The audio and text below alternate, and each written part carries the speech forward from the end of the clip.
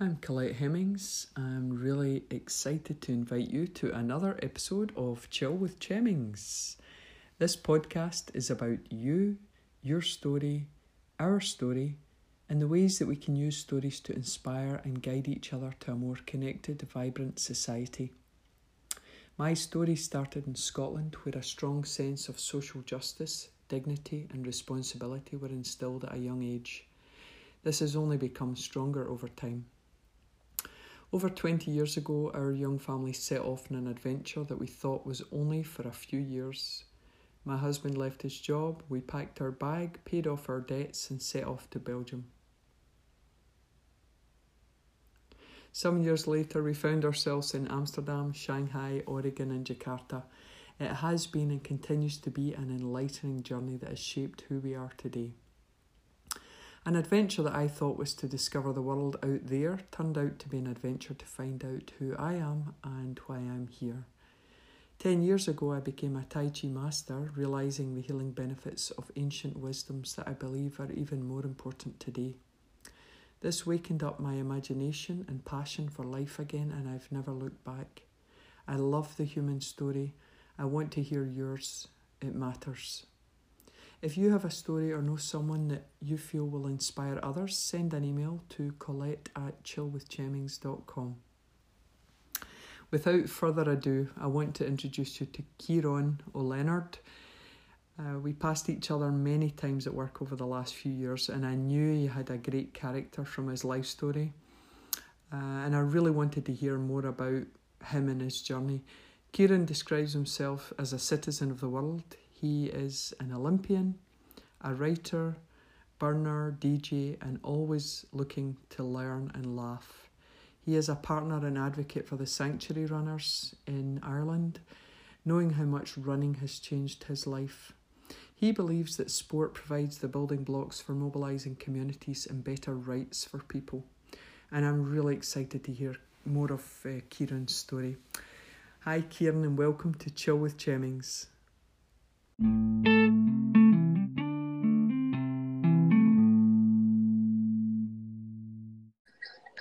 Hi Kieran, nice to have you on the show finally. Welcome to Chill with Chemmings.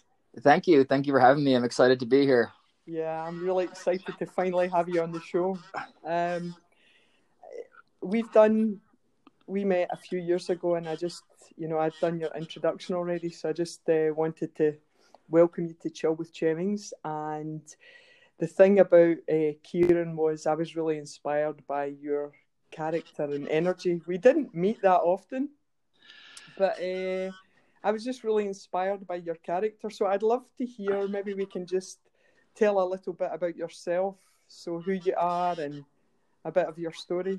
Totally. Yeah, I felt like we didn't get to catch up for a long time as much as we might have wanted to, but I always remember passing you at WHQ, whether we were walking from one building to the next, and there was always a great energy there. So yeah, goodness, tell you about myself. It's one of those questions. It's like it feels really broad, and you think I don't want to. If I'm everything, I'm nothing, and you also don't want to rein yourself in and be too specific. But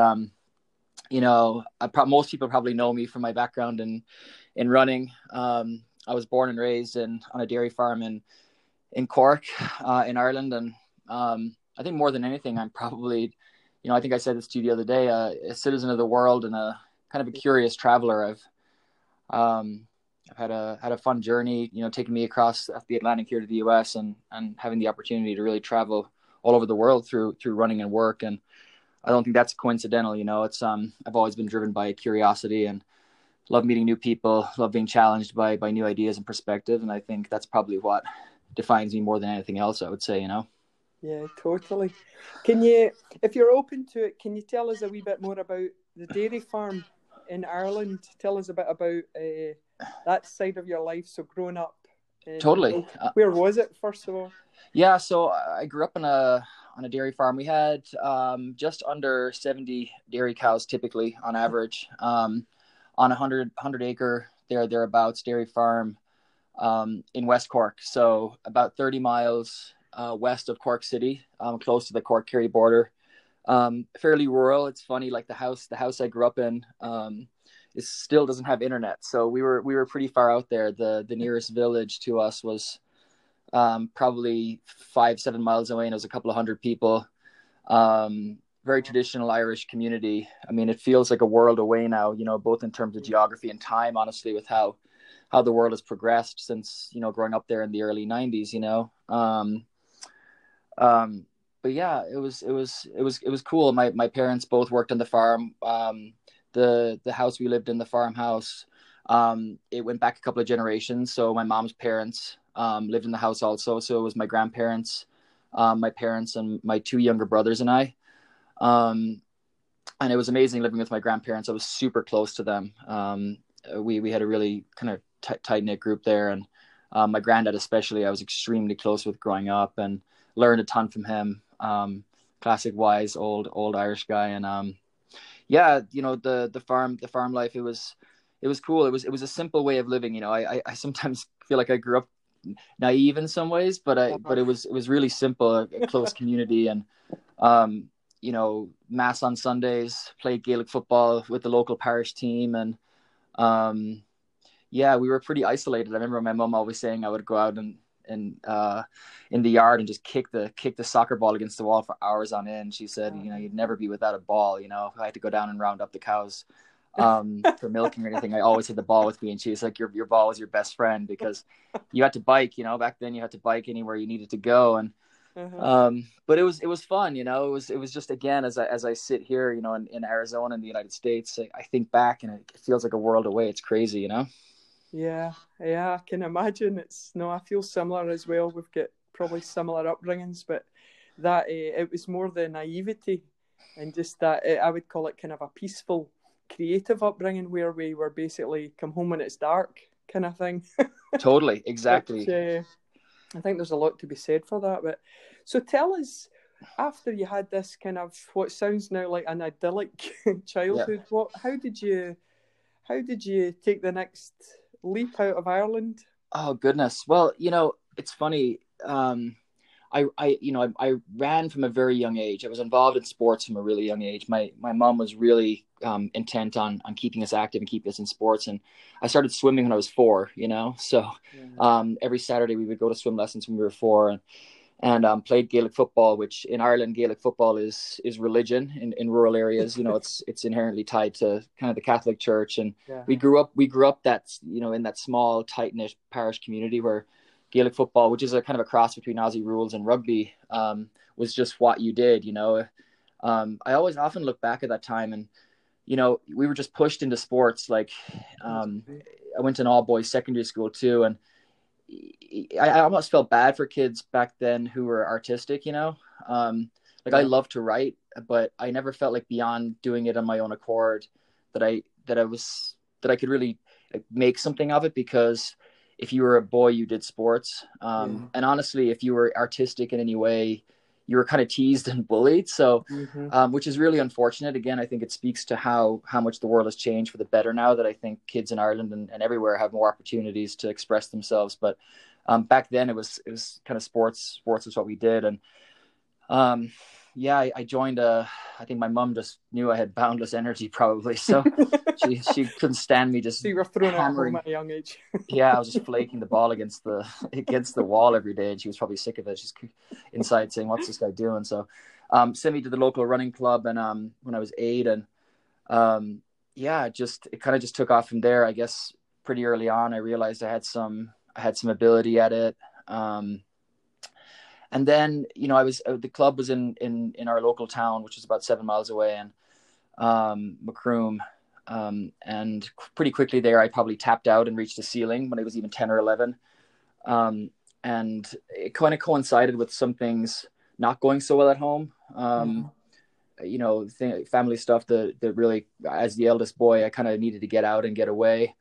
And there was a really good club called Leavale in Cork City, which was, again, just under 30 miles away. And my mom would drive me in there. I switched clubs, and there was a lot of better older athletes there who'd gone to America on scholarship, had run at the Olympic level, different things. And from the age of 11, 12, my mom was driving me into Cork City every Tuesday night and Thursday night to training with Leavale and was training with athletes a lot older than me and leveled up pretty quick. But, you know, again, I think from that age, even 11, 12, I had this yearning to kind of leave and go explore and kind of go beyond what my kind of home setting was for various reasons. And that coincided with this ability to run. And I guess I look back, I never really think about any conscious decision I made. It just kind of happened that I kept running and kept going, you know? Oh, yeah, it's like the movie Run, Forrest, Run. Yeah, there you go. That's what you always make me think of. Mm-hmm. So what happened after? So when you actually left Ireland, you did all this training, and then where'd you go from there? So it's funny, you know, Ireland is a country that, you know, Dublin is obviously the capital, and Dublin gets typically it gets a lot of the resources, and there's opportunities to maybe have coaching and facilities and training opportunities kind of in the capital. But where we are in Cork, you know, I always joke like Cork is it's almost its own country, you know, it's like Barcelona and Catalonia in Spain, you know, we're a bit separatist, and ever since the British had control of Ireland, like, you know, the French smuggled arms in through Cork Harbour. We're the rebel county. We kind of do our own thing. And it was instilled in me when I went to Leavale, hey, you know, going to America and going on scholarship was something you can do. And it's what a lot of the older guys in the club had done. And at the time when I was 12 and 13, like I would go into training, and especially in the summertime, you would see these, you know, 19, 20, 21-year-olds come back to the club for summer from summer or for summer from their colleges in America. And I'd be running with them and they'd tell me all these stories, you know, and I'm like, I want to do this. I want to do this. My coach at Leavale, he used to order this magazine called Track and Field News, which was an American track and field publication. And he'd give me some of the, you know, he'd read it and he'd give me a copy to read and take home, back home to the farm with me. And I would pore over these pages of like American college results and the cover. I remember there was one cover where it was like a runner from Tennessee running against a runner from South Carolina. And I remember learning about US geography, like through the lens of watching these, you know, seeing these photographs of runners racing, and kind of constructed this dream in my mind of wanting to do this. And so, again, I think it coincided with, you know, things being not so good at home. And, my relationship with my dad really broke down early in my teenage years and was really not very good. And at the time, my parents were still together, and it was almost going to be one of the two of us was going to kill each other, I think, looking back. And I needed to go, basically, you know, I needed to go, and started spending a lot of time through my teenage years actually in the city, staying with my coach and staying with some of the older runners that were there. And really, by the time I was 14, 15, was fully bought into this idea that running was going to take me away from where I was, kind of out of a situation that wasn't so great. And everyone was on board with that, you know. And I was having quite a bit of success at underage level, which, you know, we didn't have a high school system really in Ireland for running. It's not like it is in the US. It's a club-based system. So we have, you know, national championships and for clubs or whatever. And I was winning that and breaking some records and running well, and started getting interest. You know, I think the equivalent of like my sophomore year, you know, of high school. So it would be in secondary school, would be 15 years old. And these colleges would start sending letters to the house. And I remember I got a letter from Harvard, and my mom like lost her mind. And she said, "You're going to go to Harvard. You're going to go to Harvard." I was like, "I'm not going to Harvard. They have a shit track team, you know. Their track team sucks." Which was cool. I always say I got a letter from Harvard, I guess. But yeah, I again, it's funny. Like I started to nail down, you know, some of the options for going to college in the US. And traditionally, most Irish runners have gone to some of the smaller private Catholic schools in the northeast of the US. So Providence, Iona, Villanova are three of the big ones. Villanova, particularly for athletes in Cork, was a school that developed a lot of runners, and everyone assumed I was going to go to Villanova because the coach was from my club, and I really wanted to go to a big state school. You know, I'd watched some of these movies, you know, of like these crazy parties and these big football games at these big state schools, and had done some research. And obviously through football, these athletic departments are funded really, really well. And so I decided I want to go to a big state school. So I started looking at University of Michigan, University of Arkansas, Florida State University, University of Texas, and Georgetown. Those are the schools I narrowed it down to. Wow. And my last year in secondary school, so I'm 17 at this point. I got invited to run a high school mile over in the US. It was the best high schoolers in the US versus kind of a rest of the world.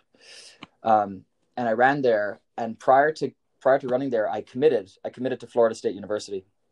And the coach at University of Michigan ended up bringing his whole team to that race. I ended up coming second in this mile and having a cheering section with Irish flags on the back of on the back straight of the track as I was racing. And I was like, oh my God, this is crazy, you know? And I changed my mind at the race, and I decided to go to the University of Michigan. And so that was that was kind of my pathway, I guess. Amazing. So tell me a bit more about that decision too, because a lot of what we talk about is what makes you make those choices in your life. So the move to Michigan, what was it that made you? I think, you know, people often say to me, you know, when it's especially when it's with respect to running at a high level, or, you know, training a lot, they say, how do you do this? It must take such dedication or whatever, you know. And it's never felt like that for me. Like, it's never felt like I've had to make conscious decisions in my life to do something one way or the other. It just feels like this is the path I'm going down.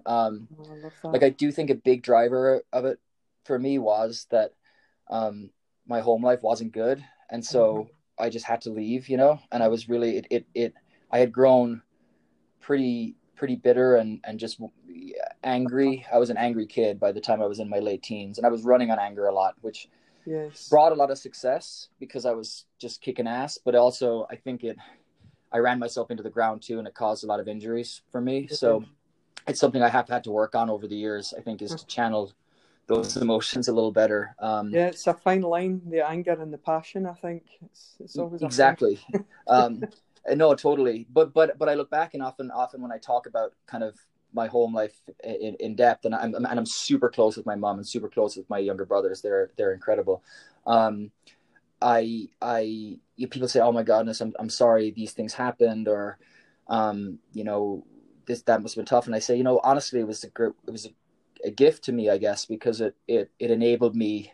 It didn't give me a choice, you know. I was like, I'm getting out of here. I'm gonna go do something else, and I'm gonna go be somewhere else. And you know, I was traveling from even in my teens. I was running at World Junior Championships and European Youth Championships, and traveling around Europe, going to Africa racing, and it kind of gave me a global perspective on things from a really young age. So, like, I'm a big believer in saying that, you know, for everything you ever get in life, you got to give something for it. But anything that's ever happened hardship wise to you can also be a benefit to you if you allow it to be, or you see it that way. And so again, the cards fell how they fell for me. You know, I was given an ability to run. And I was also given a set of circumstances, I guess, that forced me one way or the other to leave. That made you run faster. Yeah, exactly. Made me run faster. And again, America felt like a calling, you know, from those young days, reading those track and field magazines when I was 12, 13 years old. I felt like I was there. I would fall asleep dreaming of it, you know? So I was already in America. My mom always joked. She goes, people say you went to America when you were 18. She goes, you were in America when you were 12 years old, you know? She knew. She knew. No, she absolutely knew. Yeah. And she supported it all the way, you know? That's amazing. I think that's when you do reflect back, you see those moments when you were young, like, I was naturally, you kind of knew it was going to happen. It's like your dreams coming true kind of thing. It's amazing. Yeah, no, it's been a journey, for sure. I mean, incredible journey so far. And what were, you've already mentioned a couple of moments in your life, you know, and they can be inspiring moments or like painful times that really affected you the most, and especially like your character. Totally. Yeah. You know, I think, again, I kind of mentioned how things were growing up. You know, my my time at Michigan, so I stayed at Michigan for 3 years, and I ended up transferring to Florida State. I ran really poorly at Michigan. I picked up a lot of injuries. I think I was running on anger a lot, and I felt really guilty. I think for I felt like I abandoned my mom and my brothers a little bit when I went to America. I was the oldest of three boys, and there was just a lot of late night Skype calls, making sure everyone was okay. Like I said, things weren't so great, and I was worried a lot of the time there, and I was stressed, and that time was really difficult. I think it held me back in my running. It maybe built me up in other ways, but it got to the point to where I was really not a happy person when I was at Michigan. From the age of 18 to 21, and wanted to change of scenery. I knew I needed to change of scenery. I was drinking a lot, and not engaging in healthy coping mechanisms, I think, to deal with where things were with my life, family, etc. And I was injured. And when you're injured as a runner, you lose a lot of your sense of purpose, right? So I knew I needed a change, and so I actually I ended up getting a approved transfer. I asked Michigan if I could leave and transfer to the school, and I ended up getting in contact with the coaches at Florida State, where I had originally committed, and transferred to Florida State University, and that was a game changer for me. I mean, I landed in Tallahassee, and it did coincide with, I think, my parents ended up separating, and things got better at home, and I had a new change of scenery. The sun was out, weather was warmer. I had a new kind of set of teammates and friends that didn't see me as this depressed, angry kid.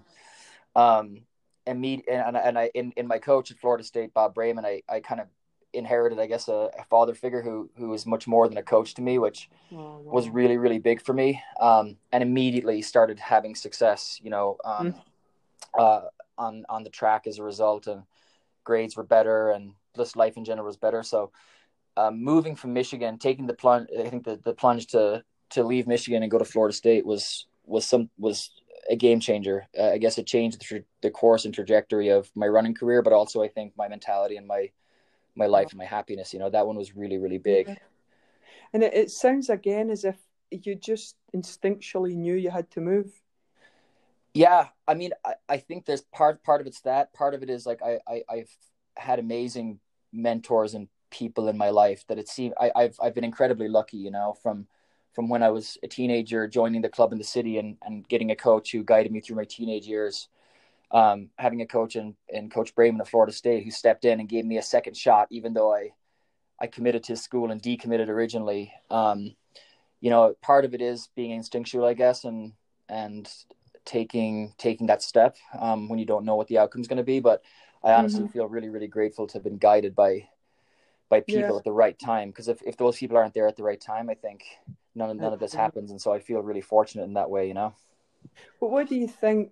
So you've gave these incredible examples with coaches and your own path, but what have you learned about yourself? What are like the two things you'd say about Kieran that are really positive right now in your life? Oh my goodness. I think I live my life with a strong degree of passion, which can be a positive, but can also be, I think it can be uncomfortable for people at times. I feel like I go 100 miles an hour. And I feel if I'm bought into something, I'm all in on it, Yeah. So if it's training for the Olympics, I'm all in, and that's what I'm doing. I do think that inherently can, moderation in life is also an important skill to learn. And it's something that I've had to work really hard, I think, at gaining, or gaining perspective on. But I do think, I live my life with passion, and I'd like to think, I'm honest. I'm an open book. I think for better or worse, like I've made mistakes in my life. Have I done everything the right way? No. Do I live with regrets? Not really, because that's what life is. You learn from those and you move forward. But I would say that I live it with passion, and I'll never shy away from being true to who I am. Understanding that I think I'm always growing and learning, and as everyone should be. I think the day you stop learning is the day you die, Totally, Kieran. That's very inspiring. And one of the things you talked about briefly there was, where you are today. Yeah. I know we won't have time to go into a lot of detail today, but you mentioned just out the side of your mouth a wee word, the Olympics. Yeah. And yeah. What the heck? Tell us a bit about that. Yeah. That decision. I'm asking myself the same thing. Well, yeah. So I ran at the Olympics in 2012, but I ran injured, and I came out of college and signed with Nike, and I was running as a professional runner for 5 years, and through injury, 2 Achilles surgeries, never achieved the level of success that I would have wanted to at the Olympic level, and just done credit to myself and the ability I feel like I have, and the people that have helped me in my running career. So, I retired and moved forward, and was really fortunate to be able to transition to a great job. And I felt like things were great. Like I thought, yeah, I'm done with this. And I was really focused on taking a step with my career. I felt like I'd neglected my mind a bit when I was running. I was focused on this physical aspect of things, training my body for the Olympic level. And I knew I felt like I had more to contribute, from my brain. At least I thought so. I think so.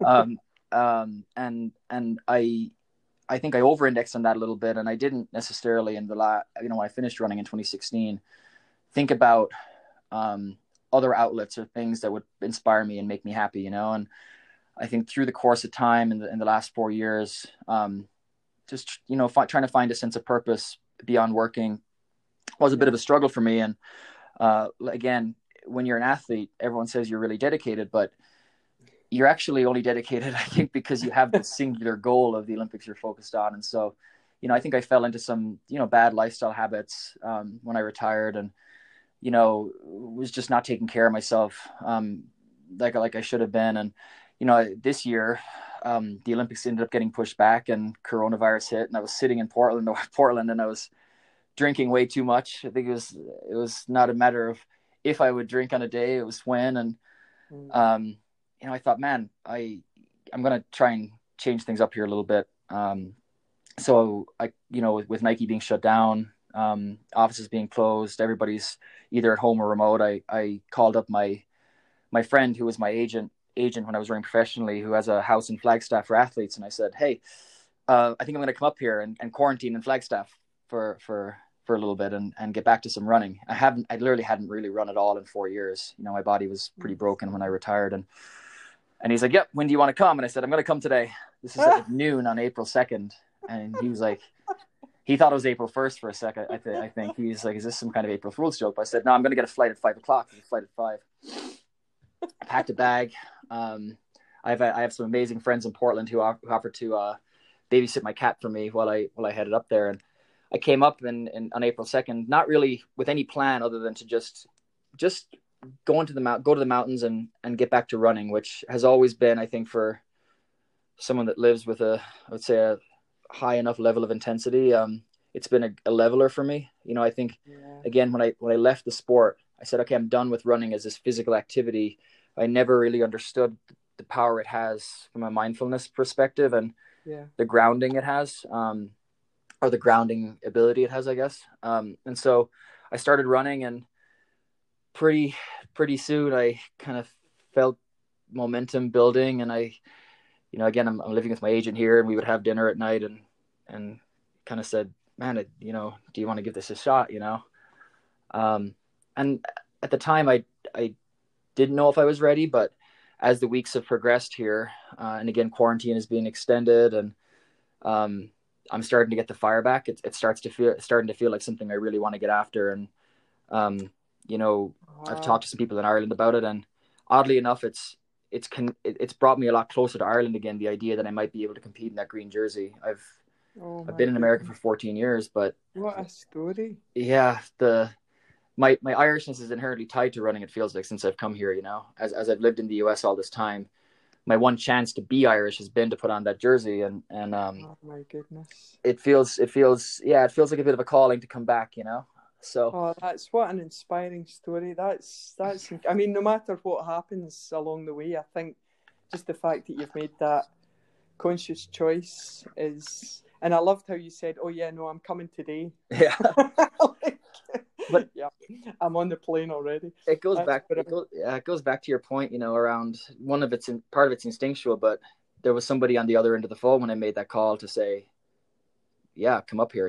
Again, I just feel so lucky that I've had people in my life, whether it's great mentors at work, whether it's great coaches, whether it's an agent who's a friend of mine, and to enable some of these dreams, and people think I'm crazy. This is a pipe dream, but I think, again, we're in a strange time, like with the coronavirus. It makes you really reassess your priorities and what makes you happy and how you're living your life. And yeah, what's nice is I feel like I'm playing with house money, I'm locked down anyway. So why not spend the time in a healthy manner as opposed to hitting the booze on a Tuesday, right?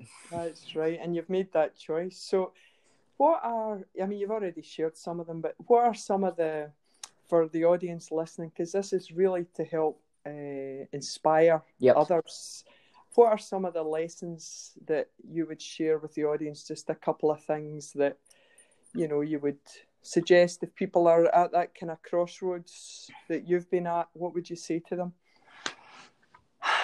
I think if so long as you can look, at yourself in the mirror and know that you're doing right by yourself and your integrity, you'll probably be on the right path. So long as you're really honest with yourself. I think so long as you can be your own best and worst critic, and hold yourself accountable, that's the most important thing. That's something I've always tried to live by. And you can bullshit other people, but it's very, very hard to bullshit yourself if you're being really honest with yourself. And the only way I think you're ever going to really be happy is if you take a good hard look at yourself and say, am I doing things the right way? Whether it's how you treat people, how you treat yourself, and the values and morals that you live by. And again, there's been points in my life where I haven't lived up to those expectations either I've had for myself or let people that that have been really close to me down, and I've had to reassess and reevaluate. But I think the first part is being completely honest with yourself and then holding yourself accountable, and the rest should fall into place. And, I think the other one is challenging the status quo. Like we're in a time now where, for good reason, people are rising up and challenging authority here, and some of the injustices that minority groups have felt, and the racism that's been here. But again, there are always people out there that don't have a voice and that need to be lended a voice. I think, somebody out there is always hurting and feels like they don't have someone to talk to or someone that will understand with compassion where they're coming from. So I also think something that's been really important for me is just listening. And again, I've always been lucky to have had people there when I've been in need. And, to be able to afford the same luxury to somebody else is something I think we should all try and strive to. I love that. And I know you probably won't mention this, but I know that you do some great work with the refugee runners in Ireland. We've got a couple of minutes left, but if you want to just share what that is and totally what you're trying to do. So when I came to Florida, in Tallahassee, I had no money. I left a full scholarship at Michigan to go on a half scholarship to Florida State. So I lived in the poorest part of Tallahassee. It was the ghetto basically, and I was the only white kid basically in that neighborhood, and I was received so warmly in that neighborhood, and got to learn so much about cultures that were so different from mine, growing up on a dairy farm in Ireland. And running was an enabler for that. Running was kind of the vehicle that I could drive to learn about so much of the world and about people that came from different places to me. And I'm always so grateful for that. And as I look at the situation in Ireland, which the situation refugees and asylum seekers face in Ireland is appalling. Really, what the government has done is a disgrace. They've set up a system called direct provision, which is supposed to be a temporary housing scheme to house asylum seekers and refugees while they're essentially being processed or what have you. And the standard of living there is atrocious, and it really it separates, it creates basically almost like a purgatory type situation where refugees and asylum seekers are separate from Irish society and do not have an ability to really integrate and make friends, and build community and build common ground, right? So there's an organization called Sanctuary Runners that I work closely with that enables community and friendship through running. So it's a running club where Irish runners of various abilities who are just into community can run with runners who are asylum seekers and refugees in direct provision in this temporary housing situation. And it really opens the door for a lot of these kids who come from different places to see Irish culture through a different lens, make friends, and just honestly have a higher quality of life through running. While again, they're in this situation, which we're fighting really hard to change. And so that's really, really important to me, because again, running was what gave me friends and a community when I came to the US. And there's no group that needs that more than asylum seekers and refugees in Ireland. So we're working really hard to create those opportunities for athletes to run together and have right now it's really tough with the coronavirus, right? Because a lot of these athletes would rely on Sanctuary Runners and these group community runs as a social outlet. That was shut down because of the virus. So we're doing some online Zoom workouts and just that's great talks. Yeah, so that's really big, and it's something that's been super inspiring to me, just seeing. So how do people I mean, I love that work that you're doing. It's really important work, and I think, how do people connect with either yourself or with the Sanctuary Runners work after the show if they want to reach out? Yeah, I'll if you go to either I can give you a link, or I can put a link on my bio. I think there's a link in my Instagram bio to more information about it. Yeah, that's great, perfect. Yep. So again, it's we've done a few different initiatives over the years through either being at these universities and Nike. I've accumulated a ton of running gear, and we're doing a running gear donation drive right now. The details have been the logistics, I should say, have been a bit delayed because of COVID, because we can't necessarily send stuff. But if anybody ever wants to get involved and just be a voice or be a mentor. No, that's exactly. Hopefully we're going to inspire more people to get involved in some great work in the world. And then the last question, I won't say it's my favourite question, but I do love music, and I know you do too. So favourite song related either to your life journey or just one that really resonates with you, and why? Oh my goodness. You are putting me on the spot here. I am. Favorite song? Yeah, or one that really, that you maybe play a lot. I know you're doing a lot of kind of electronic. Yeah, goodness.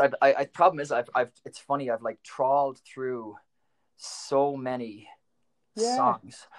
I actually really like this. So I don't know if I can pick an all-time song right now, but there's a song I really like at the moment. It's funny, I'm doing a Zoom trivia game tonight, and I was asked to do the playlist, and I put a song on there called Multi-Love by it's a band called Unknown Mortal Orchestra. They're not a super well-known band, but I really love that song. It's like it's kind of an uplifting, optimistic song, and I think, again, like the love can have many sides, but it has a strong purpose, and that song resonates pretty strong. It's a good one. Well, I am leaving very, very inspired. I knew that you had a great character, and I can't say thank you enough for coming on the Chill with Chemming show. It's I hope we can have you on again once you've won at the Olympics. Yeah, no small task. I'll get to work. But most of all, Kieran, is just your personal story, and thank you so much for sharing that with everyone. And I'll talk to you again soon. No, Colette, thank you so much. I love our chats, and again, you inspire me too, and I'm really looking forward to hearing some of the other stories you have on here. It's a great initiative. So Oh, I love it. Absolutely. Okay, see you soon, Kieran. Have a good one. See ya. Bye. Bye.